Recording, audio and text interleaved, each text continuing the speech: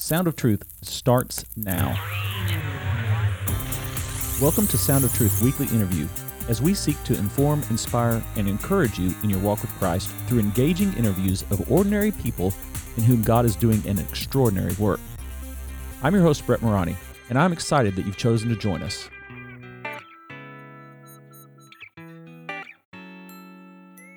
We are on the phone. We're privileged to have with us my cousin, Sean Morani, who grew up like me in Southern Illinois, and then now he's been a missionary to the Philippines for over 2 decades. He serves in Cebu City. He's married to Anna, who's from the Philippines, and they've been married 22 years. They have one son, Joshua, who is 20 years old. Great to have you on the program, Sean. Oh, great to be with you all this morning. So you are currently stateside, about to head back to the Philippines, and as part of what we're doing here, we want to hear, of course, we want to interview you about what you're doing and just hear your God story, and the way we want to start off with that is for you to briefly share with us how you came to faith in Jesus Christ. Would you mind sharing that with us, the short version? Yeah, would love to. So I grew up in Southern Illinois and grew up in a Southern Baptist church, and my mom and dad, great people, great parents, and it was me and my brother. And at the age of 7, I said yes to Jesus at a revival meeting in the church. But whenever I was 13, I began to realize that my motive for saying yes was mostly about the fact that all of my friends were saying yes, and that I wasn't really saying yes because of a personal awakening in my life that I needed the Lord, but it was because of the influence of my friends. And so at the age of 13, I said yes to the Lord and surrendered my life to the Lord. And then whenever I was 22 years of age, that's where I felt like things really, really took strong roots. It's like where I had a much deeper understanding of Jesus, who he is, and my great need of him, and realizing that it wasn't just about going to church. It wasn't just about doing good things. It was really about a relationship. It was really about a surrender of my life to his lordship, to be a true follower of him. And at the age of 22 is where I made a very strong commitment in my life to really just go wholeheartedly after the Lord. Mm-hmm. And so that was a big part of my journey into Christ, and how God had done just a wonderful work in my life, and still continues on to this very day. Yeah. So, Sean, I remember when you really were catching on fire, I guess you could say was the phrase we used back then. He's on fire for the Lord. Mm-hmm. Yes. That was the phrase. I'm 3 years older than you, and I was in seminary at the time. Of course, you graduated from West Frankfort, our arch rival high school there in our county. Yes, right. But what happened in between high school and that 22 years old? You served some time in the military. You served our country, right? I sure did. I was 6 years in the military as a cook. And so whenever I graduated from high school, I immediately went into my military training. After I came back from my military training, I was very lost in my next steps.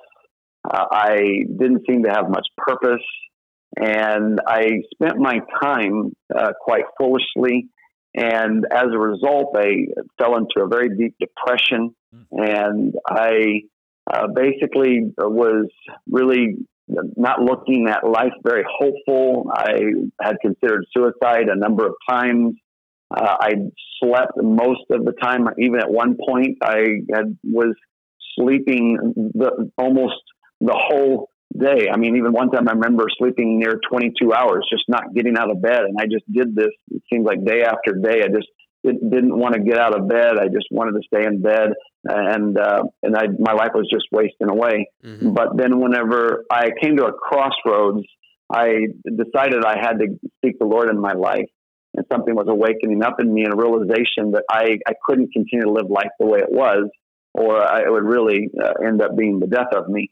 And so I sought the Lord in my life. I went out into the Shawnee National Forest here in southern Illinois and sought the Lord for 7 days. I went out camping. It was in the middle of the winter, so the water was frozen. The weather was very cold, and 7 days by myself.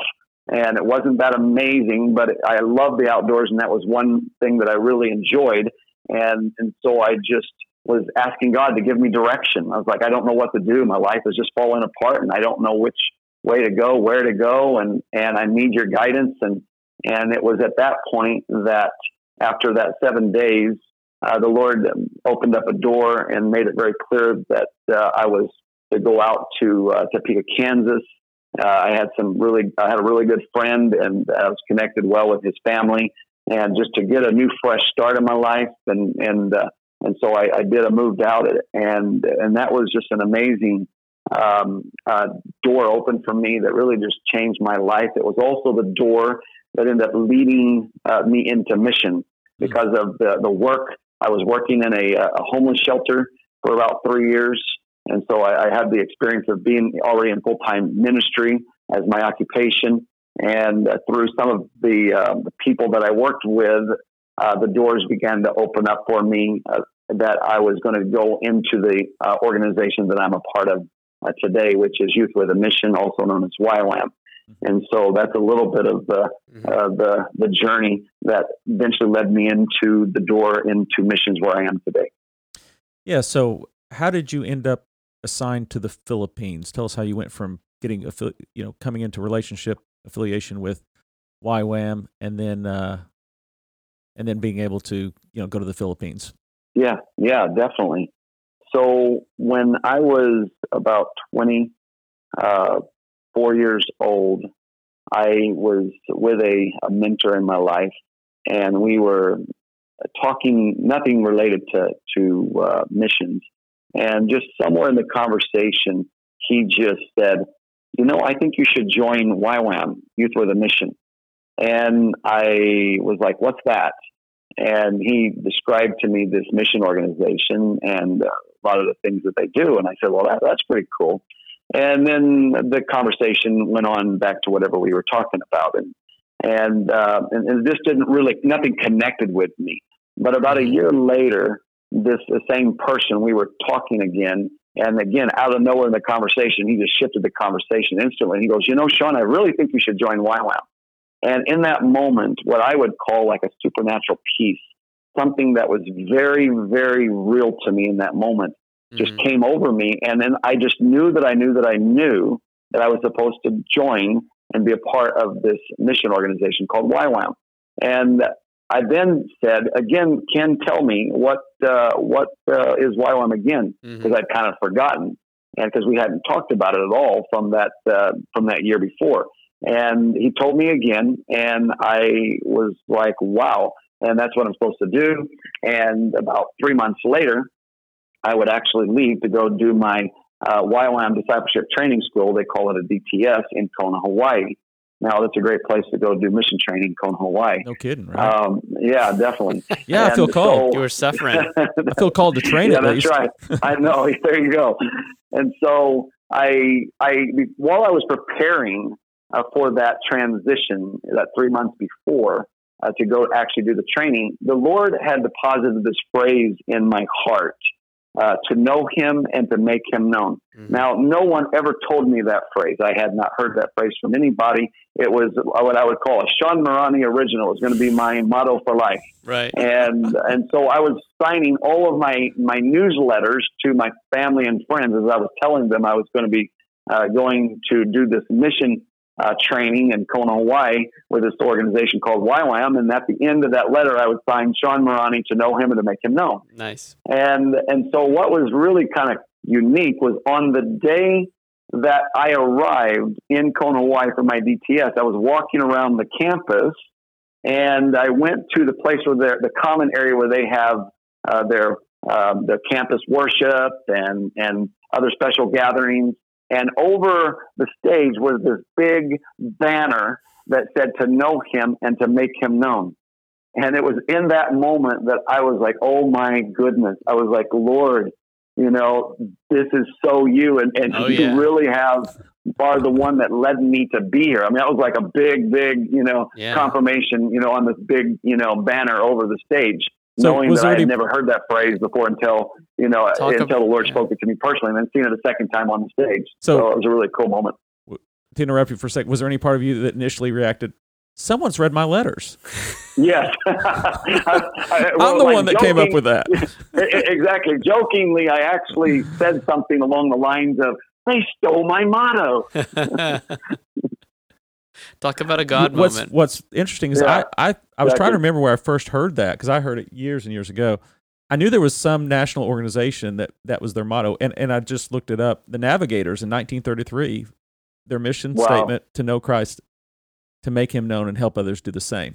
Mm-hmm. So that's a little bit longer, but it's basically the gist of it. So that's a great story. That's beautiful. So on you go with telling, then from there, landing at the Philippines, et cetera. So from there, I was in the DTS and doing my training, and they announced that the outreach would be in the Philippines. Funny enough, I was wanting to go to China or India, so I was hoping that that's where our outreach would take us. Mm-hmm. And when they told us that we're going to the Philippines, I was like, no. I mean, I didn't say it out loud, but I was so upset about it. I was like, I don't want to go to the Philippines. And then my next thought was, where is the Philippines? Because I had no clue where it was at on the map. So the Lord opened up that door through our DTS, and went to the DTS, and it was there that I actually met Anna, who would later on, of course, become my wife, and we've been married near 23 years. And so was it a call to missions, or was it a call to marriage? Or was it both? Yes. God has a way of getting us where He wants us, and He uses all kinds of different things in life to bring us to where He wants us. And so Anna and I, of course, at a later time, we did, of course, get married. But I met her. She was my interpreter when I was going around door to door and sharing the gospel, and she would interpret for me. And so that was the door that opened. But it was also during that time that the Lord really began to mark my heart in a special way for the Filipino people, mm-hmm. and for the nation of the Philippines. Mm-hmm. And of course, if that weren't so, I wouldn't be there 22 years later. Still serving and still pursuing what God wants us to do in that nation. Yeah. So that brings us really up to date in terms of your mission. Tell us a little bit about that. What are you doing there? What have you established there? Because I know you've got a niche, so to speak, with what you're doing. It has been a unique journey. We first started our ministry reaching out to street children, and had an orphanage. And it was just an amazing time and season in serving the street kids of the region. And then that door closed in a very unfortunate way. And it closed, I won't even go into the details, but it just had a very unfortunate occurrence in our ministry. Nothing to do with me or my wife. It had to do with someone else that made a big mess in our ministry, and we were no longer able to continue to serve there in that area. And so then the Lord opened up a door for us, and we went to the International House of Prayer in Kansas City, kind of as just trying to regroup ourselves. Like, God, we don't know what to do. We feel like, everything that we have labored for has just come to nothing. And so we were just going, God, what next? What are you saying? And it was while we were there just seeking the Lord in the International House of Prayer, that the Lord began to confirm in a very unique way that He was calling us to Cebu City, Philippines. And He was also calling us to start a 24/7 house of prayer. And when I say a unique way, what I mean by that is that my wife and I both had a series of dreams in 1 week period of time. I had 3 dreams, and she had 3 dreams, and they were all about Cebu City. And they were all about a specific couple that we would later actually come underneath their leadership and work with in the area of ministry of prayer. And so that was basically the way that we ended up in the Philippines, was this 6 dreams in 1 week. And my wife and I, some of those dreams, they were like almost nearly the same dream that we each one of us were having on the same night. So it was a very unique way that God got our attention. And so with a number of other clear confirmations that followed, we ended up going to Cebu City, Philippines to start a 24/7 house of prayer. And now we've been in Cebu City for near 16 years, not quite 16 years, but near 16 years, serving, building the 24/7 place of worship and prayer. But we also have been developing a training center. So we run different kinds of trainings, both long-term and short-term trainings. We work to be a blessing to the church and serve the church in this area, of any area we can contribute in our area of grace that God's given to us to be a blessing to the body of Christ in this area. And then also, more in the recent time, we have now are starting to focus, our ministry starting to focus again on reaching street children. It won't be the main thing that we do, but it's obviously going to be a major thing. But our main thing is always going to be that backbone of our ministry and mission, and it'll be the foundation of what we're building from, and that is that prayer culture, that strong prayer community, a strong word community, people that are loving God in prayer, loving people through prayer, loving God in His Word, and are bringing the Word to the people, and in both spiritual and practical ways. And so, but we've been serving and in the street kids, and now we're also reaching out to homeless families through some of our partners. And then also we are a new ministry starting to be birthed, and that is a ministry for the trafficked victims, because it's such a major thing in the Philippines, and specifically in our region. It is a huge problem in our region with human trafficking, and specifically in the area of online sexual exploitation of children is huge in our area. So that's what we're doing at present. Big deals. Major impact. Do you have any stories from the ministry that you'd be willing to share with us and our audience? Anything that you'd like to tell us about?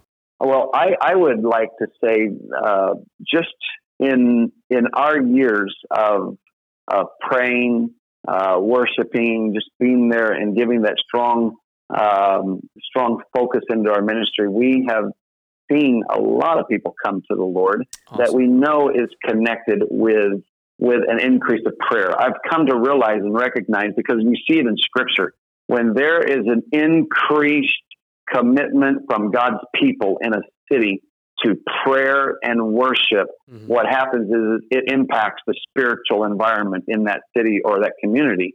And whereas when there is lack of prayer, what happens is there tends to be a more hardness of heart and a lack of response to the gospel when it's presented. But when there is an increase of prayer and worship going on in that city, what happens is that when the gospel is preached, there tends to be a greater tenderness and responsiveness to the gospel, because there is a spiritual aspect or a dimension going on around that city, trying to keep that city in darkness and trying to keep that city, blinded from the beauty and the wonder and the glory of Jesus. And so when the church commits themselves in this way, it does have a very profound impact in the city. So we have seen a lot of answers to our prayers. We've seen a lot of people come to the Lord over the years. We have seen one time we were in prayer and we were praying for the area of human traffickers, that they would get exposed and they would get caught. And we were having a very specific meeting that night on this particular area. And the next day in the newspaper was these traffickers were all getting caught.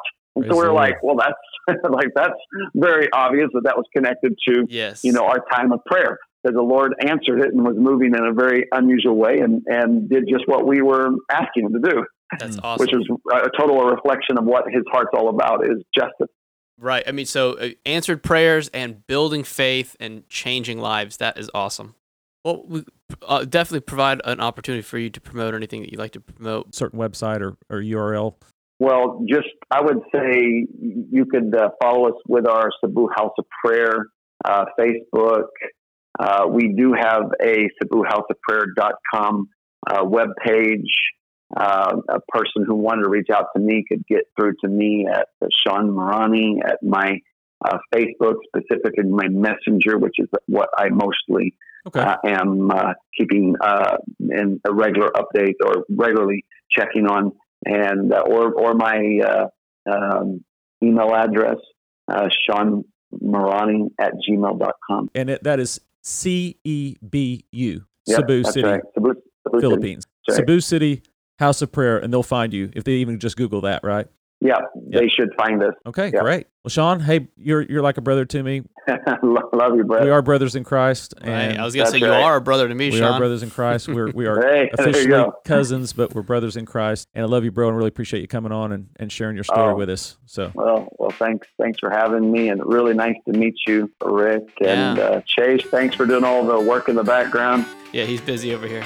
all right, bro, take care, and God bless. Yeah, God bless you guys too.